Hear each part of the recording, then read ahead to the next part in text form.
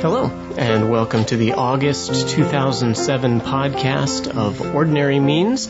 I'm your host, Sean Nolan, here today, again with Matt Bowling. Hey, Sean. And we're also here with Jack Kinnear. Hello, Hi. Jack.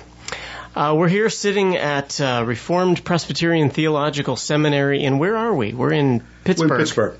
We're in Pittsburgh. We're sitting here in Jack's office. Jack is the adjunct professor of New Testament here at Reformed Presbyterian Theological Seminary, as well as the director of the Doctor of Ministry program. I so badly want to say the Demon program, but I know that's not going to sound right. I know. That's because they put me in charge of demons. My goodness. Well, Jack, it's when was the last time we chatted? It was probably 6 months ago you were Something on the like podcast? that. Yeah, we were out of your place. Well, it's good to have you again. And one of the things we'll just start right in here. One of the things we wanted to talk to you about is I know that off the air, Matt and I and you have all talked about the Federal Vision. We were all there at General Assembly this year for the PCA. And we talked quite a bit about these declarations that were made and some of the concerns that we had. And one of the things, Jack, you've said to me countless times now is that one of the big problems with the Federal Vision is that their exegetical work is lacking. They've got some good concerns. You've said to me if you press them, most of these guys will come out orthodox. But for the most part, they're not doing the exegesis. You want to talk a little bit about that? Yeah, as I look at their material and interact with their arguments, it seems to me that what they've not done is look very carefully at the usage of words in Scripture in the original languages, the patterns of connection, the forms of expression, and have instead drawn rather large, jumping conclusions which don't really stand up when you begin to evaluate the details of the position. Often there's a fair amount of probably unintended equivocation in the use of language. An example you'll hear is that the covenant as it was made with Adam is like our covenant, and that if Adam remained faithful to the covenant, he would continue in life, and so if we remain faithful, we will continue in life. And that sounds very good, but what you've done is you've created a confusion by equivocation, because the kind of faithfulness that Adam needed to keep the covenant was a sinless faithfulness, a perfect keeping of the commandment. And what's required of us in the new covenant to inherit eternal life is not a sinless faithfulness, but instead faith in the work of another and repentance unto life, which are very different things. Adam did not need to have faith in the work of another, and he did not need repentance unto life. So to say that we, like Adam, have life by faithfully keeping the covenant simply confuses the matter, because the nature of the covenant is so sufficiently different that what it means to faithfully keep the covenant is very different. Well, and even if you look, I've preached through Hebrews and we haven't talked about this, but when you look at Hebrews, the way that I summarized Hebrews for my people was stick with Jesus. Is that it's not keep all these commands, it's don't abandon Jesus for something else. And that the thing that we're to stick to is his faithfulness for us, not our, you know what I'm saying? Yes, yes, but I would like to improve even on that, Matt. Please. Well, what we need to stick to is his once-for-all obedience and righteousness for us. Again, one of the confusions, and this has been influenced through the work of N.T. Wright, is to think that we are saved by the faithfulness of Jesus, due to some mistranslations of some texts in Galatians and Romans in that regard.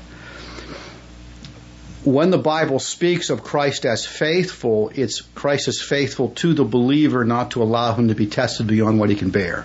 That sort of faithfulness. Yeah.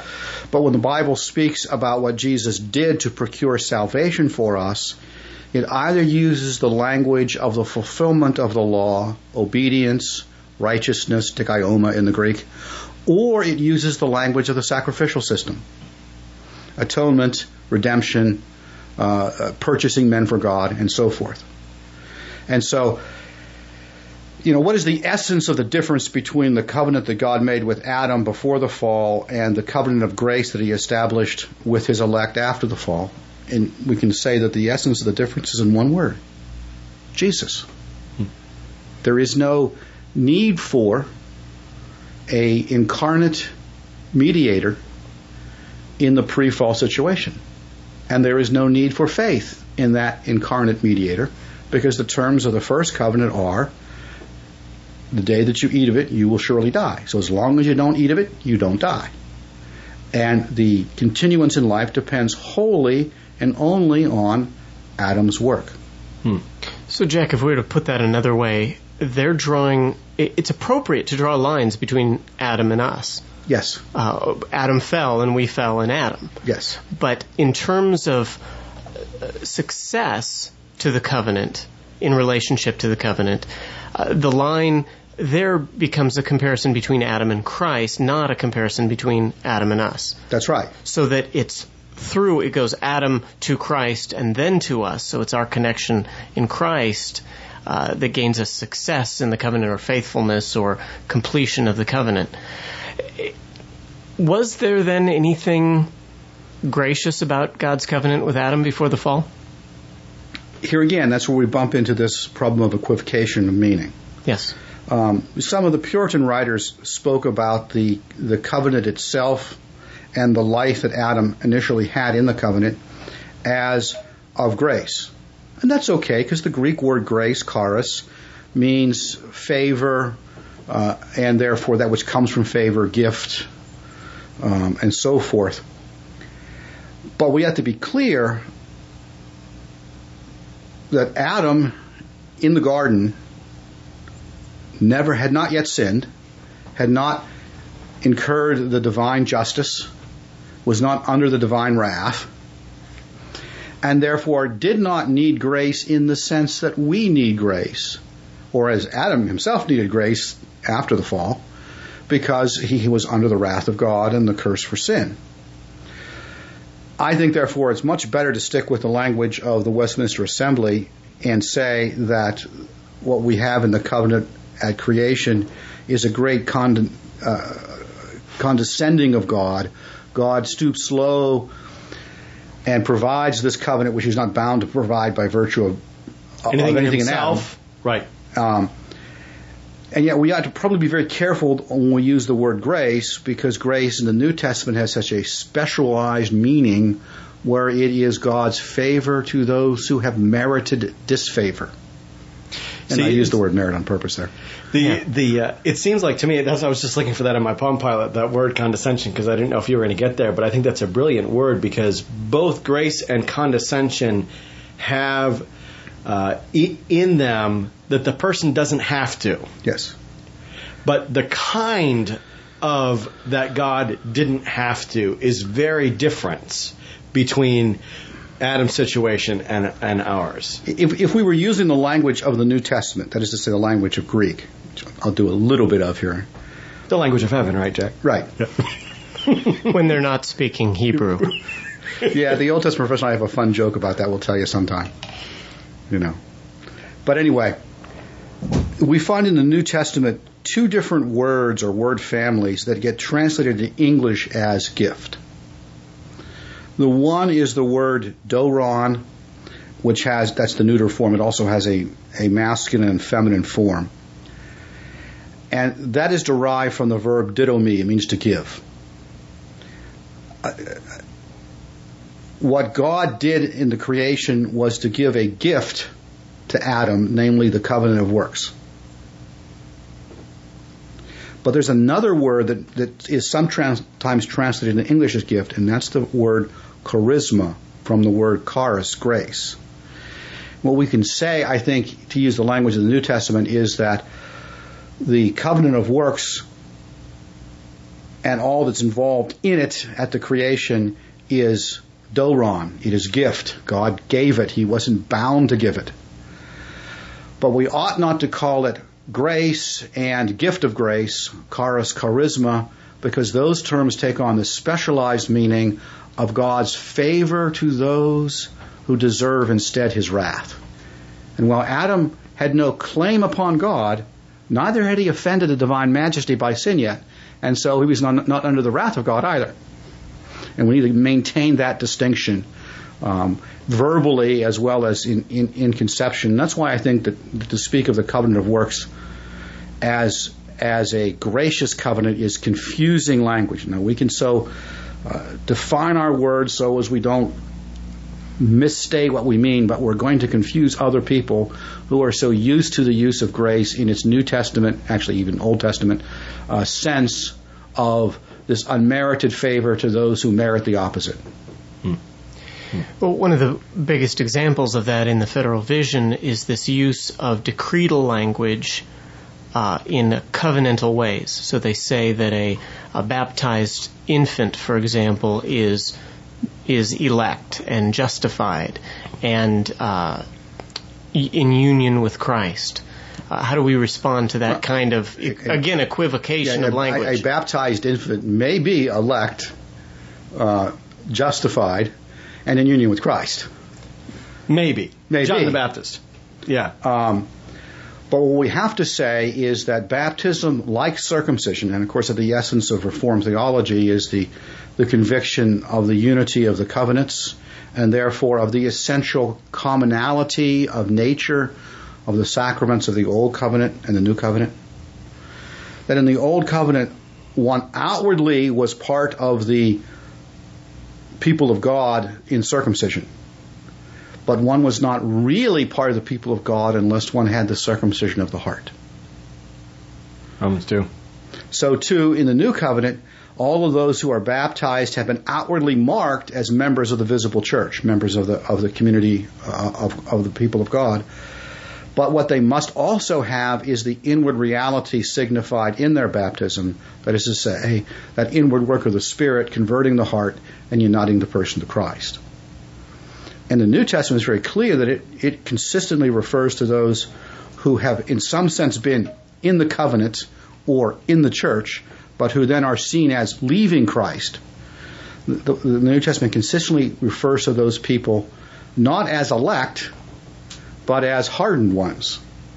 Not as vessels of mercy, but as vessels of wrath. Not as prepared for mercy, but as prepared for wrath.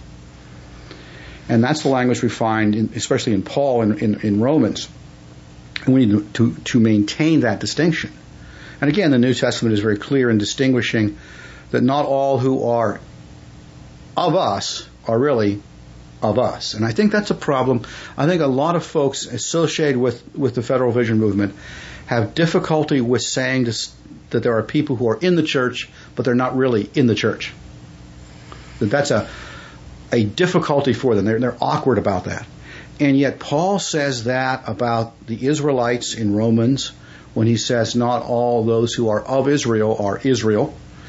And John says that in 1 John 2 when he says not all those who went out from us, but they were not from us. And actually the expression there, from us, is identical in Greek in both sides. They were from us, and yet they were not from us.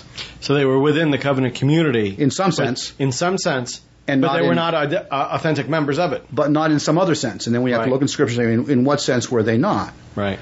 And it's clear that the sense in which they were not is they were not partakers of Christ. They were not sharers in Him, and both the writer of Hebrews and Paul express union and communion with Christ with a conditional statement, with an if statement, in which this is true if, and the if is if you continue in the faith. Right.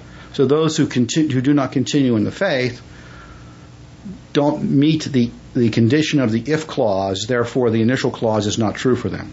The example in Hebrews is, if I can turn to it quickly.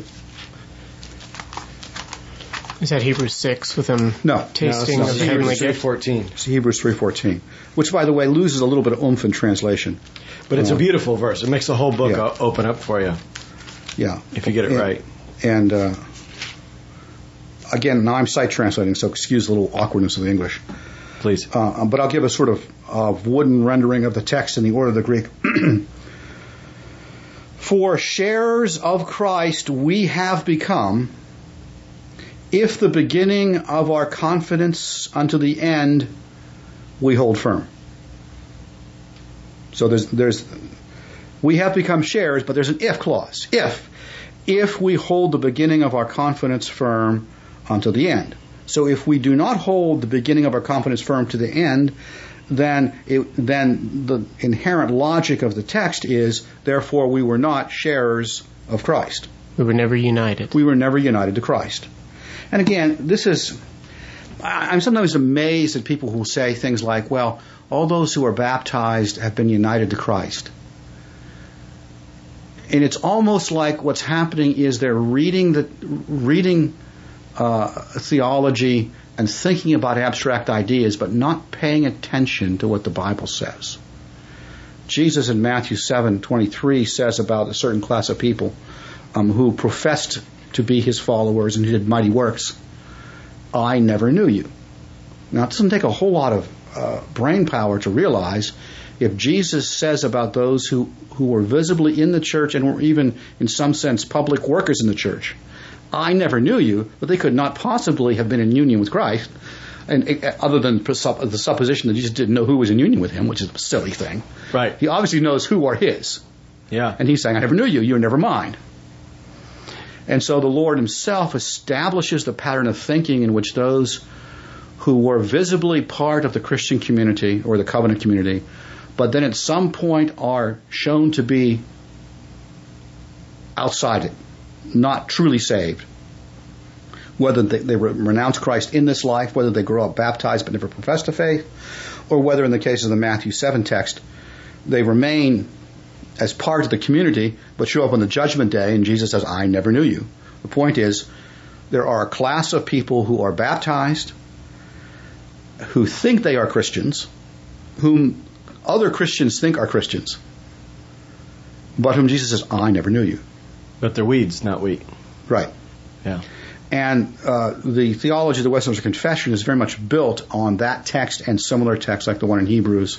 There's one also in Colossians. There's some similar language in John's Gospel in chapter 10 where we find this kind of formulation. Much of the American Presbyterianism that we have, for example, the PCA, when you learn Presbyterian history, one of the things that stood out to me as a member of the PCA is that really most of the seminaries that are existence now are heirs, the conservative ones are heirs of Old Princeton, which was Old Princeton was, into some senses, a mishmash. They were on one side of one of the old controversies in American Presbyterianism, and on the other side of another one. Mm-hmm. And so Old Princeton brought together sort of a warm piety with an orthodoxy. And they weren't uncomfortable with that because they thought that was being faithful to the Puritans, a warm experiential Calvinism. It strikes me that the Federal Vision is very much opposed to that warm experiential Calvinism that we find in the standards, in the Westminster Standards, and that we find in the best of our churches. But frequently it's lost in a lot of churches. Do you see that this is a reaction in some ways to a loss of what our actual heritage is? That may well be. I think there's no doubt that some of the folks in Federal Vision are reacting against a conversionistic kind of theology where what I've just said about the distinction between those who are truly in the covenant and those who are just visibly in the covenant has been abused in the sense of calling into question people's conversion left and right. That's what happened in the First Great Awakening. And some of the leaders in the First Great Awakening, after it was over, said, we really did overstate the case. We really were wrong in calling into question the conversion of folks who didn't immediately jump to our perspective and join us exactly what we were doing. And I think that's part of what's happening there, that in some sense Federal Vision is attacking a straw man. Okay. But not a straw man that doesn't exist, a straw man that is real but not authentically reformed. What do you mean by that? That is to say that some of the concerns they have exist out there in the churches. Right. There are Reformed churches that are out of balance in the other direction. It's real, but in fact that's not what creedal theology teaches. And both positions, both Federal Vision and some of the other perspective that you will find out there, are both deviations from the balance and the center of the Westminster Assembly's understanding. And this can be really, we can get at this very simply by reminding ourselves how the Westminster Shorter Catechism defines saving faith. Okay? It defines saving faith as a saving grace whereby we receive and rest upon Jesus Christ alone for salvation, as He is offered to us in the gospel.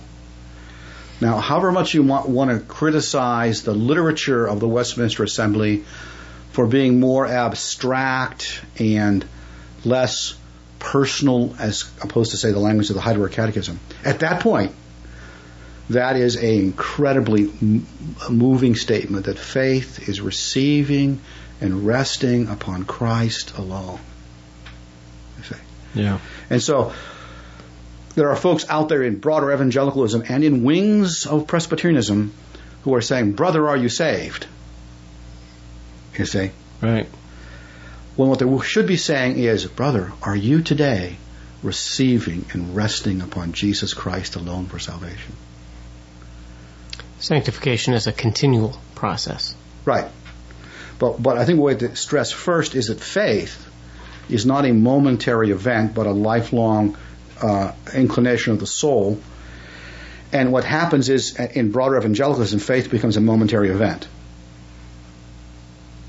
You see, have you accepted Christ? Have you believed? Not, are you receiving and resting upon Christ? Which the irony is the Federal Vision is making faith an instantaneous event because they're tying everything so tightly to baptism. That may well be the case. I understand why certain folks put this emphasis on baptism. We find some very strong language in the New Testament about baptism. But that language is all in the context of the whole of Scripture. And so there are implicit limitations intended that do not need to be stated because everybody knows. You see. If you're literate in the Bible. Yes. So I'm an off-road jeeper. Had to get that in there. Yes. All right. And in the off-road jeeping community, you should see a check from Jeep in the mail here in the off-road jeeping community, there are things that we all know. All right. One of them is put the full Jeep in four-wheel drive before you get into the mud. Okay. Don't wait. Okay. So if someone comes along and he's got his brand new Jeep and he goes driving into the mud in two-wheel drive and now he has no forward momentum and the four-wheel drive system will not engage, we're dying laughing over here because this is what people who don't know do.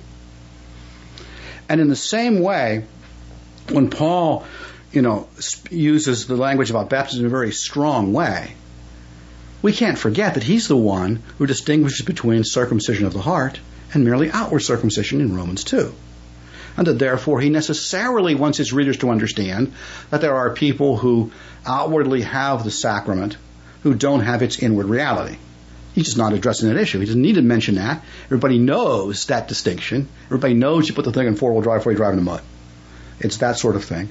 And sometimes folks will say, well, Paul uses strong language about baptism, and he doesn't qualify himself. Well, all that means he doesn't qualify himself in that particular location in his text. And that's not a fair reading of any author. Every author is working within a framework of ideas and concerns, and he limits what he says to that framework, otherwise he can't write in a short and concise way. Actually can't write at all. Because you have to rewrite everything every time you've ever said. Right. Yeah. And so having made a distinction earlier, he doesn't need to repeat it. And since Paul has already distinguished between circumcision of the heart and merely outward circumcision in chapter 2 of Romans, when he brings in baptism, he can just assume that his readers have remembered that distinction. And when he's talking about those who are baptized into Christ are baptized into his death, he's talking about those who have not just the outward sign, but the inward reality, who have the baptism of the Spirit inwardly as well as the baptism of water outwardly in their bodies. And it's not that far away. It's in the same book. Right. But what happens is when you take that text out of its broader context in the thematic structure of Romans and leave it alone it can become a pretext for arguing that since Paul says, since we were baptized into Christ, we were baptized into his death, therefore all those who are baptized are in union with Christ. That looks good if the sentence is hanging by itself, not when you put it in context. Of even just that book. Of that book, yeah. And in particular, or more broadly of all of Paul's writings, and then more broadly of all of Scripture. Right. In fact, if there's anything that we can say represents one of the fundamental lessons taught by the whole Old Testament, it is that mere outward conformity to the covenant is insufficient for salvation. You can have circumcision, you can have the lineage from Abraham, you can have the temple, but if your heart is not converted, then you will end up cast out. And the whole Old Testament story tells that. You have to kind of forget that story and now assume that in the New Covenant, baptism is such a wholly different thing than what was true about the nature of circumcision, that it had an outward meaning and administration and an inward reality only accessible by the direct action of God.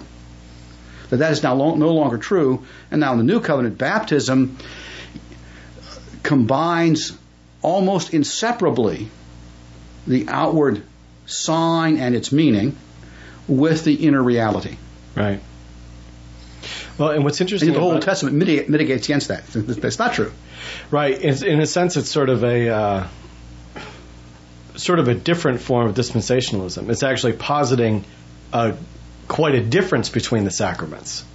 Old to New Covenant. Unintentionally, yes. I don't think they want continuity. They want continuity. Yes. But this would be a discontinuity. Yes. Where the sign and the reality are so identified. The fundamental Reformed understanding is the continuity of the sacraments is in their meaning and nature, not their efficacy.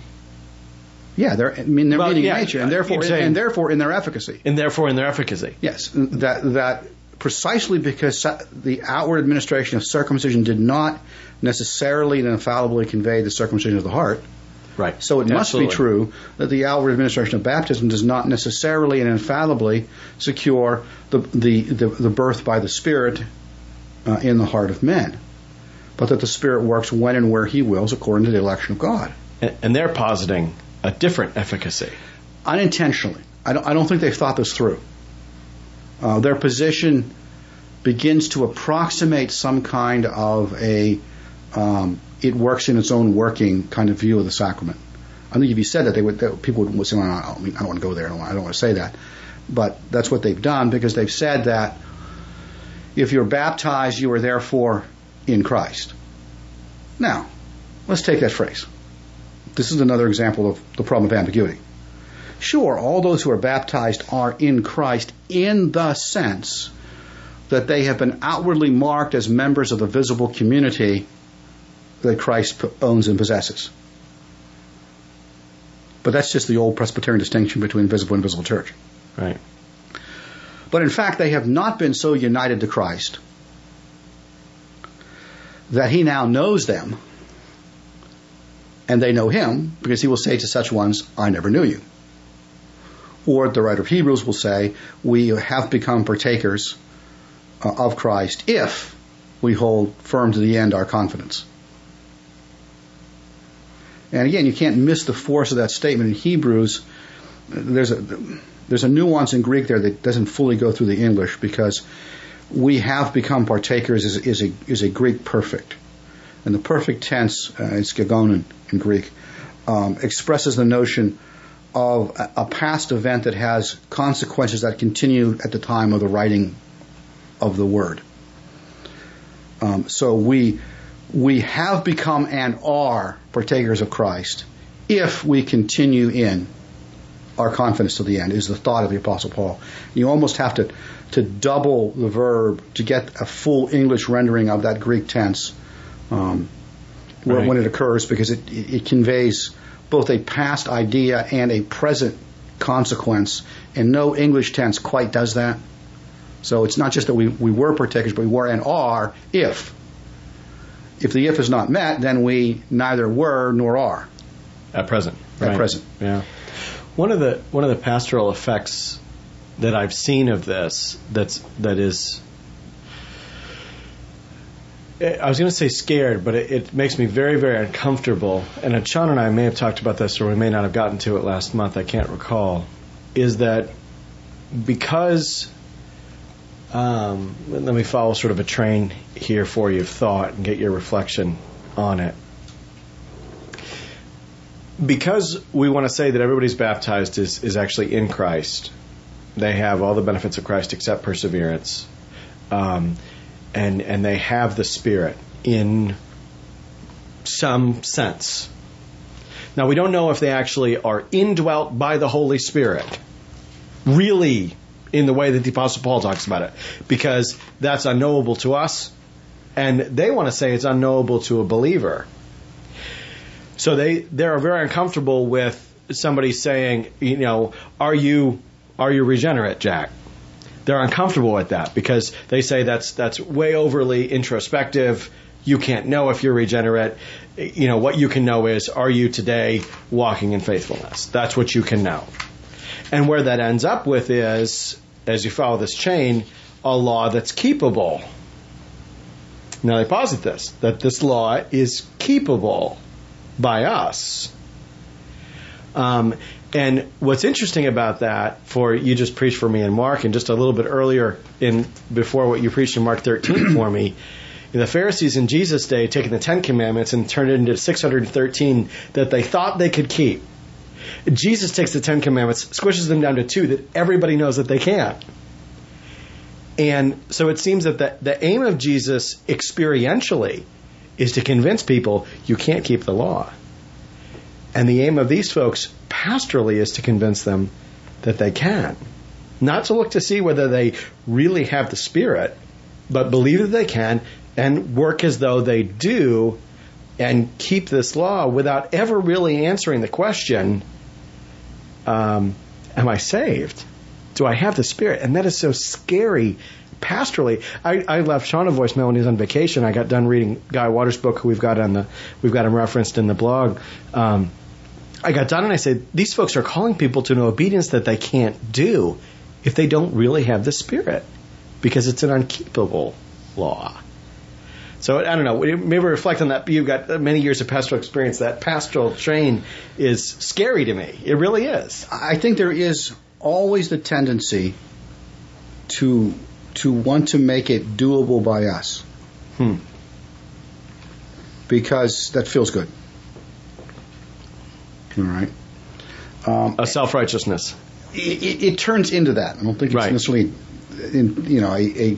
a conscious embracing of that. Right. It turns into that.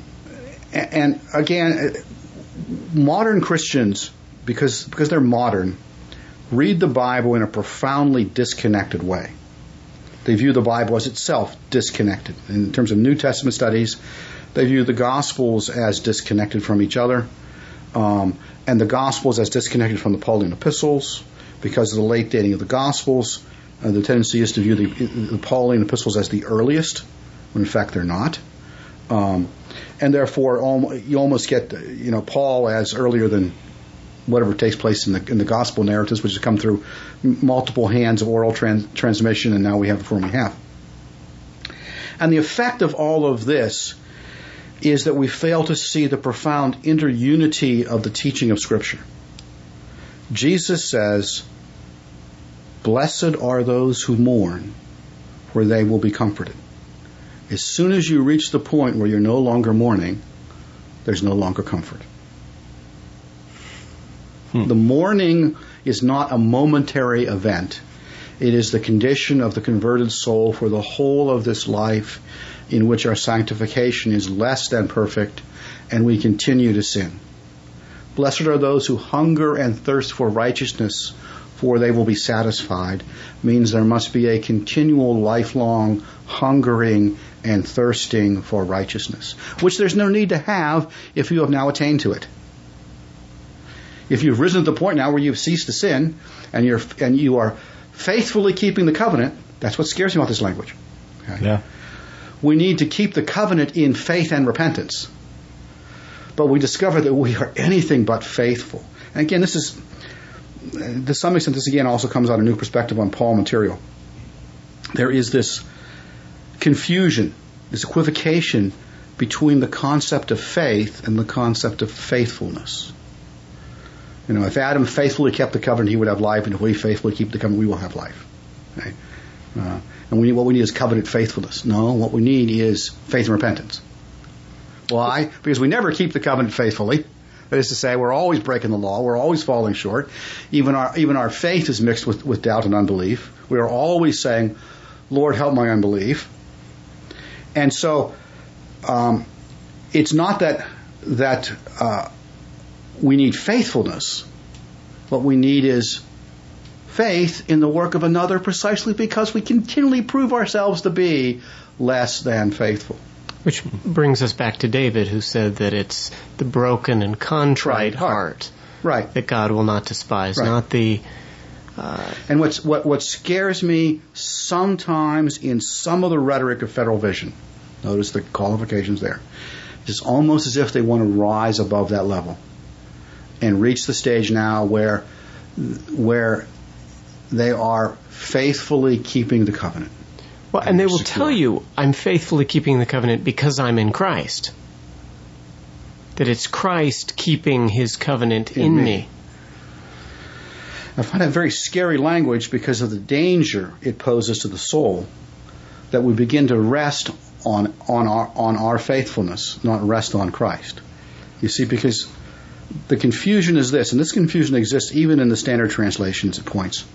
Faithfulness, by its very nature, and there's a real question whether the Greek word pistis and even the Greek adjective pistos ever really means faithfulness quite in the English sense. It probably only ever arises to the idea of trustworthiness, reliableness. But leaving that linguistic distinction aside, faithfulness is about what you do. It is profoundly self-centered. Faith is about what someone else did for you. It is trusting in another. And when you confuse the two, then you destroy the nature of the gospel and of the covenant. I will give you an example from Matthew's gospel. Matthew 23:23. Jesus says, properly translated, you have forsaken the heavy matters of the law, the judgment, the mercy, and the faith. So the old covenant was about judgment, mercy, and faith. Judgment in the sense of self-discernment, recognition of one's sinfulness. Mercy about the proclamation of the mercy of God to us. And faith, trusting and relying in that God of mercy and his promises. But if you render that, for example, as the NIV does, you have neglected the weighty matters of the law, faithfulness, justice, mercy, and faithfulness. Now you have a picture of people who have been insufficiently faithful. What we need is to be not like Israel. We need to be really faithful. Which is but the problem with Israel is not that they were insufficiently faithful. It's that they had a stiff neck and a hard heart, and they needed to be converted. Right. And to trust only in God and his mercy. And what we need in the new covenant is the same thing.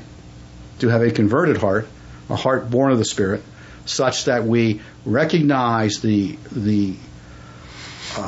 magnitude of our sin and its omnipresence, and realize that our only hope is to flee to Jesus Christ and to his perfect righteousness and to his atoning death.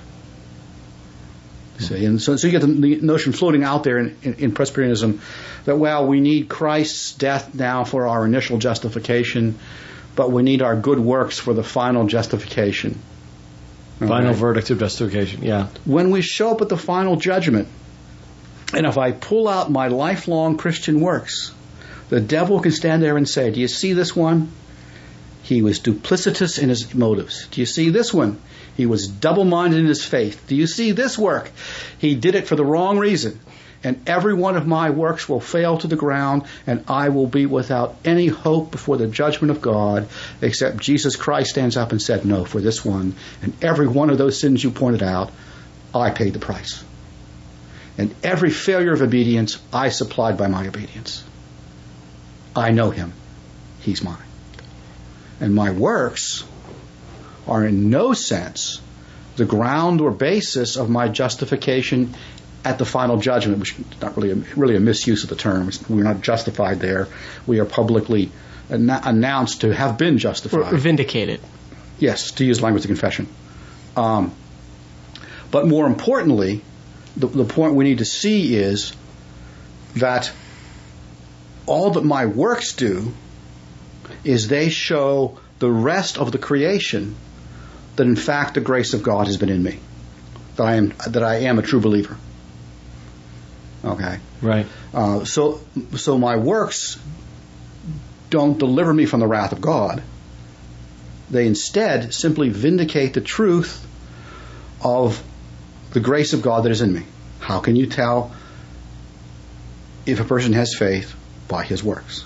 And that's why the scriptures are very clear that the final judgment is not on the basis of works, not on account of works, neither epi nor dia, but kata, according to works.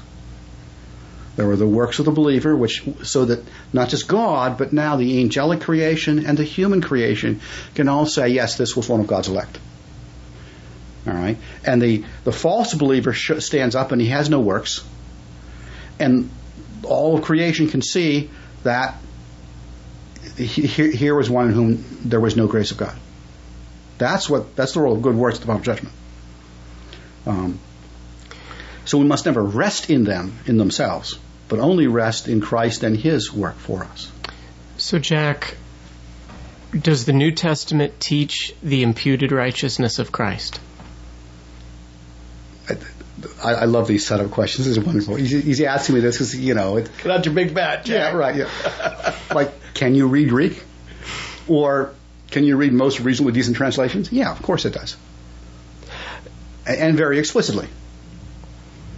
And yet, over and over again, we're seeing these guys now, starting with N.T. Wright, well, not starting with him, but perhaps most loudly with him, but also these guys in the Federal Vision. Peter Leithart has come out. Steve Wilkins now has posted a letter online where they're denying the necessity of believing in the imputed righteousness of Christ. Or subsuming it. Maybe you've seen this, Jack, where they subsume it and they say that because we're in Christ, it's unneeded.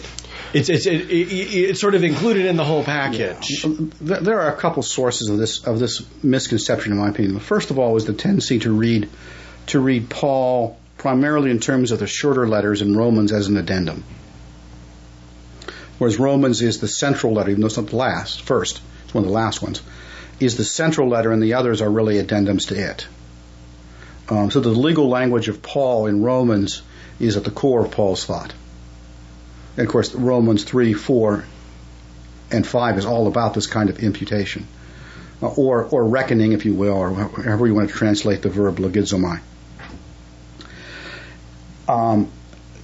Part of it is the influence that's out there, and we see it in N.T. Wright. We shouldn't blame him for everything. It's like he's not the boogeyman or anything. He's made some, I think, conceptual errors understanding Paul that others have picked up on.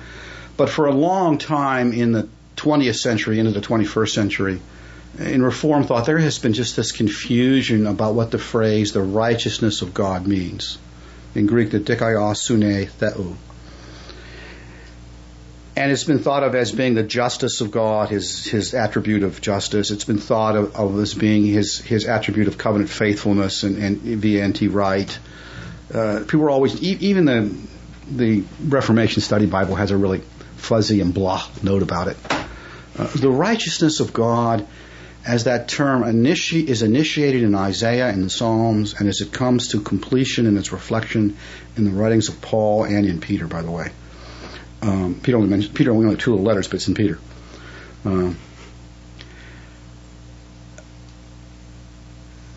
Refers to that righteousness that God provides through His Son. So when Paul says, "For I'm not ashamed of the gospel, for in it is revealed the righteousness of God," he's not saying that God's God being right and good is being revealed. It's not saying God being just is being revealed. He's saying that the promised righteousness that God said he would provide is here. Going back to Isaiah. Going back to Isaiah, where my righteousness is always coupled with my salvation, as two ways of saying the same thing. So it's a provision of righteousness. It's a provision of righteousness. And so Paul in 1 Corinthians can speak of Christ as our righteousness, as well as our sanctification, what have you. And Paul, and that the particular structure in Greek, which is a genitive, has the force of an ablative. Didn't you just love that? Okay. It was beautiful.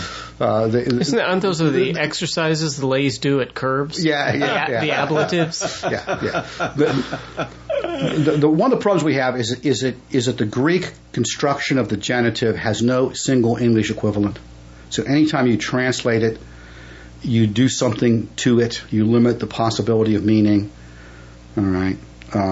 But Paul understands the righteousness of God in Philippians as the righteousness that is from God. And he uses the preposition ek, which means from, out of. He's thinking about a gift. And he describes the righteousness of God as that which the unbelieving Israelites failed to arrive at, phthano in the Greek, and which the Gentiles received, katalambano. It's clearly, and then Paul in Romans 5:17 calls it a gift of righteousness, and therefore the righteousness of God is the gift. Now, if you think about it that way, let me give you a paraphrase of Romans 1:16 and 17. For I am not ashamed of the gospel of God, for in it is revealed that righteousness which is from God, okay, which is out of faith and into faith. It comes from faith and it goes to faith, see? Or it's from faith and to faith, okay? Just as it is written, and here's where, again, many of the translations are wrong, the righteous by faith shall live. It's not the righteous shall live by faith. Paul's not talking about how righteous people live. He's talking about how people get to be righteous by faith.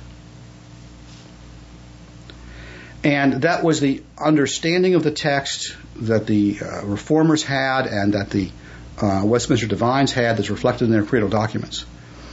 And it is a very natural, obvious meaning in the Greek text. It sometimes gets a bit obscured and mangled in some of the translations. By the way, one of the best translations of that text is, for all, this will surprise you, the RSV. Yeah. Of Romans 1:16 and 17. Yeah. Does that carry over into the ESV? No. The ESV to me is a significant disappointment. I'm keeping my NIV. I know its mistakes. Well, you know, they just released version 2.0 of the ESV. Oh, did they fix anything? I was scanning through it. My software, I haven't found any major differences. Yeah.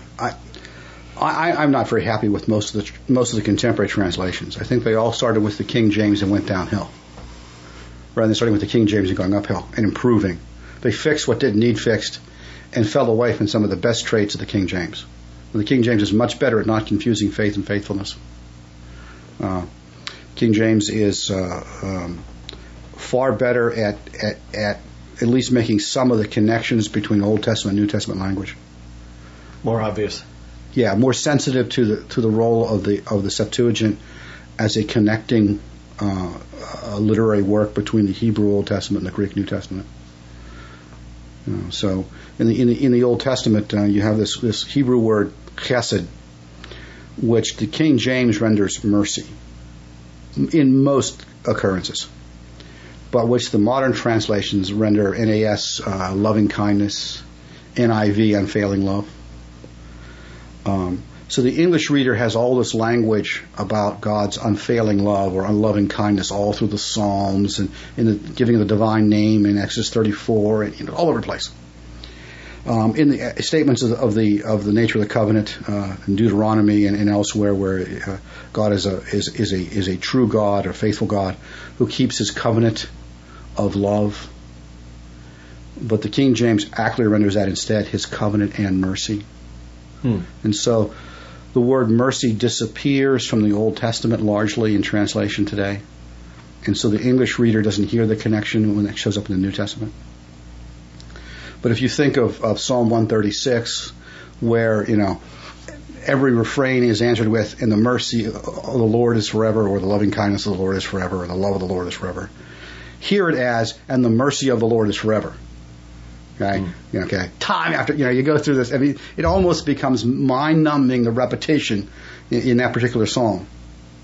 And then Jesus says, you have forsaken the weighty matters of the law, the mercy. So that same word in the New Testament that's in the Septuagint, okay, which consistently renders consistently renders the Hebrew word. So there's a sort of connectedness that's there. That the law was to lead us to see mercy. Yes. Well, you mentioned that when mentioning the Beatitudes earlier. Right. The Beatitudes are Jesus' response, or the fulfillment, if you will, of Deuteronomy 28. Yes. If there is, and I should not say this, be broadcast over the internet, but I will. If there is a complaint to be made about traditional Presbyterian language about the covenant, I would make it this. It's that we have hit upon the phrase covenant of grace as our phrase to describe the unity of all the covenants that are completed in Christ. It might just have been better if we had called it the covenant of mercy, because we find repeatedly in Scripture the phrase the covenant and the mercy. No, that's a verbal thing. Covenant of grace is a wonderful term. It's fine. Let's use it. It's great. But let's remember that we could just as equally have called it the covenant of mercy. And the advantage of that is, there's still in English, the word mercy is sufficiently specialized in its usage. But we would never think of saying that the covenant at creation was an expression of mercy, because Adam had done nothing to deserve punishment yet. Do you think that's why we get the add-on of covenant of redemption? No, that language has to do with trying to find a term to describe the inner covenant between the Father and the Son and the Spirit to accomplish the covenant of grace. Well, our time's almost up, but maybe I'll throw one more question out there for you, Jack, about justification. This whole idea, when I originally read Norman Shepherd and these 34 Theses, and you were over in that part of the world towards the end of this controversy, Norman used to talk about, one of his theses before the Philadelphia Presbytery was an idea of maintaining justification. And you've already touched on, this final verdict of justification will be based in some ways on work. Is that the way the word is used? No, justification, if it's mentioned as an existing thing, well, it would be the verb, wouldn't be that only occurs once or twice, is always in the aorist. If it's not in the future, talking about somebody in the future, you will be justified. It's about someone who's not yet believed. It's always in the aorist. The aorist is a Greek tense that simply expresses a undefined past event. Therefore, having been justified by faith, we have peace with God, Romans 5:1. That's an aorist passive participle. So it's not something that is for believers, something that is yet future to be pronounced. It's something that's been pronounced. Justification is future for those who have not yet believed, but will. Right. But for those who have believed, justification is always a past tense, and a simple past tense. It's done. It's happened. It's an event. The distinction in the Westminster documents between a act of grace, justification, and a work of grace, sanctification, is a way to try to say in English what exists in the tense structure of Greek, that justification is consistently when used in the legal forensic sense, and the word has other usages, but when used in the legal forensic sense that includes forgiveness of sins, is always an aorist, or a future, because the event of believing is yet future. So we have been justified. And, if you listen carefully to Paul makes it very clear that solves the issue of the final judgment. And so the Apostle Paul says,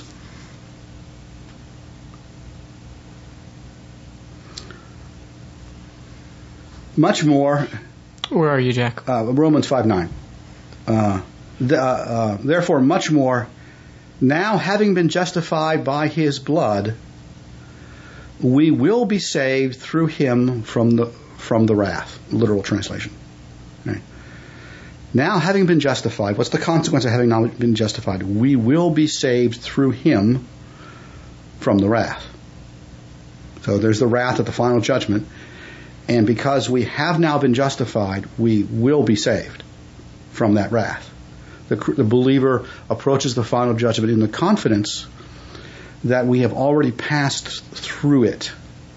Again, Jesus says this in so many words, or John says it if you want to argue about where the Jesus speech ends and the John speech starts in John's Gospel.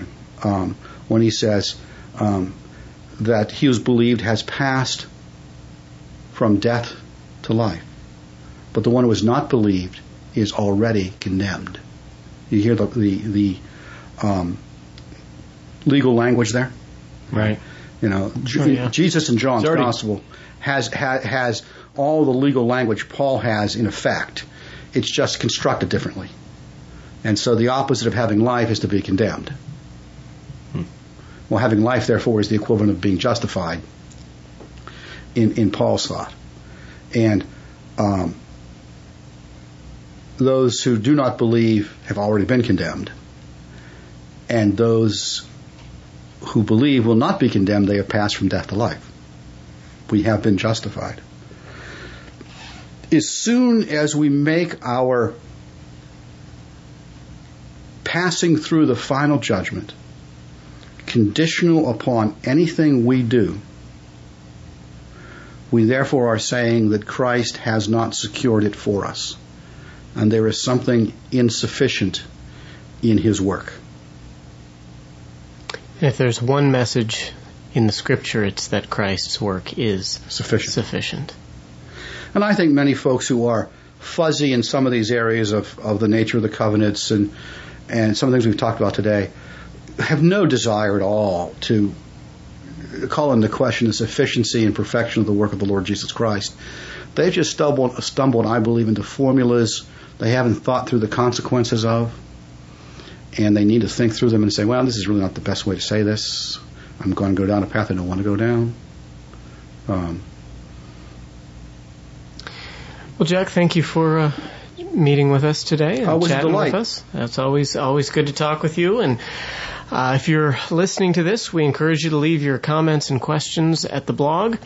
And anything you would like to ask, we're heading towards probably another Q&A podcast coming up here. So post your questions there at the blog.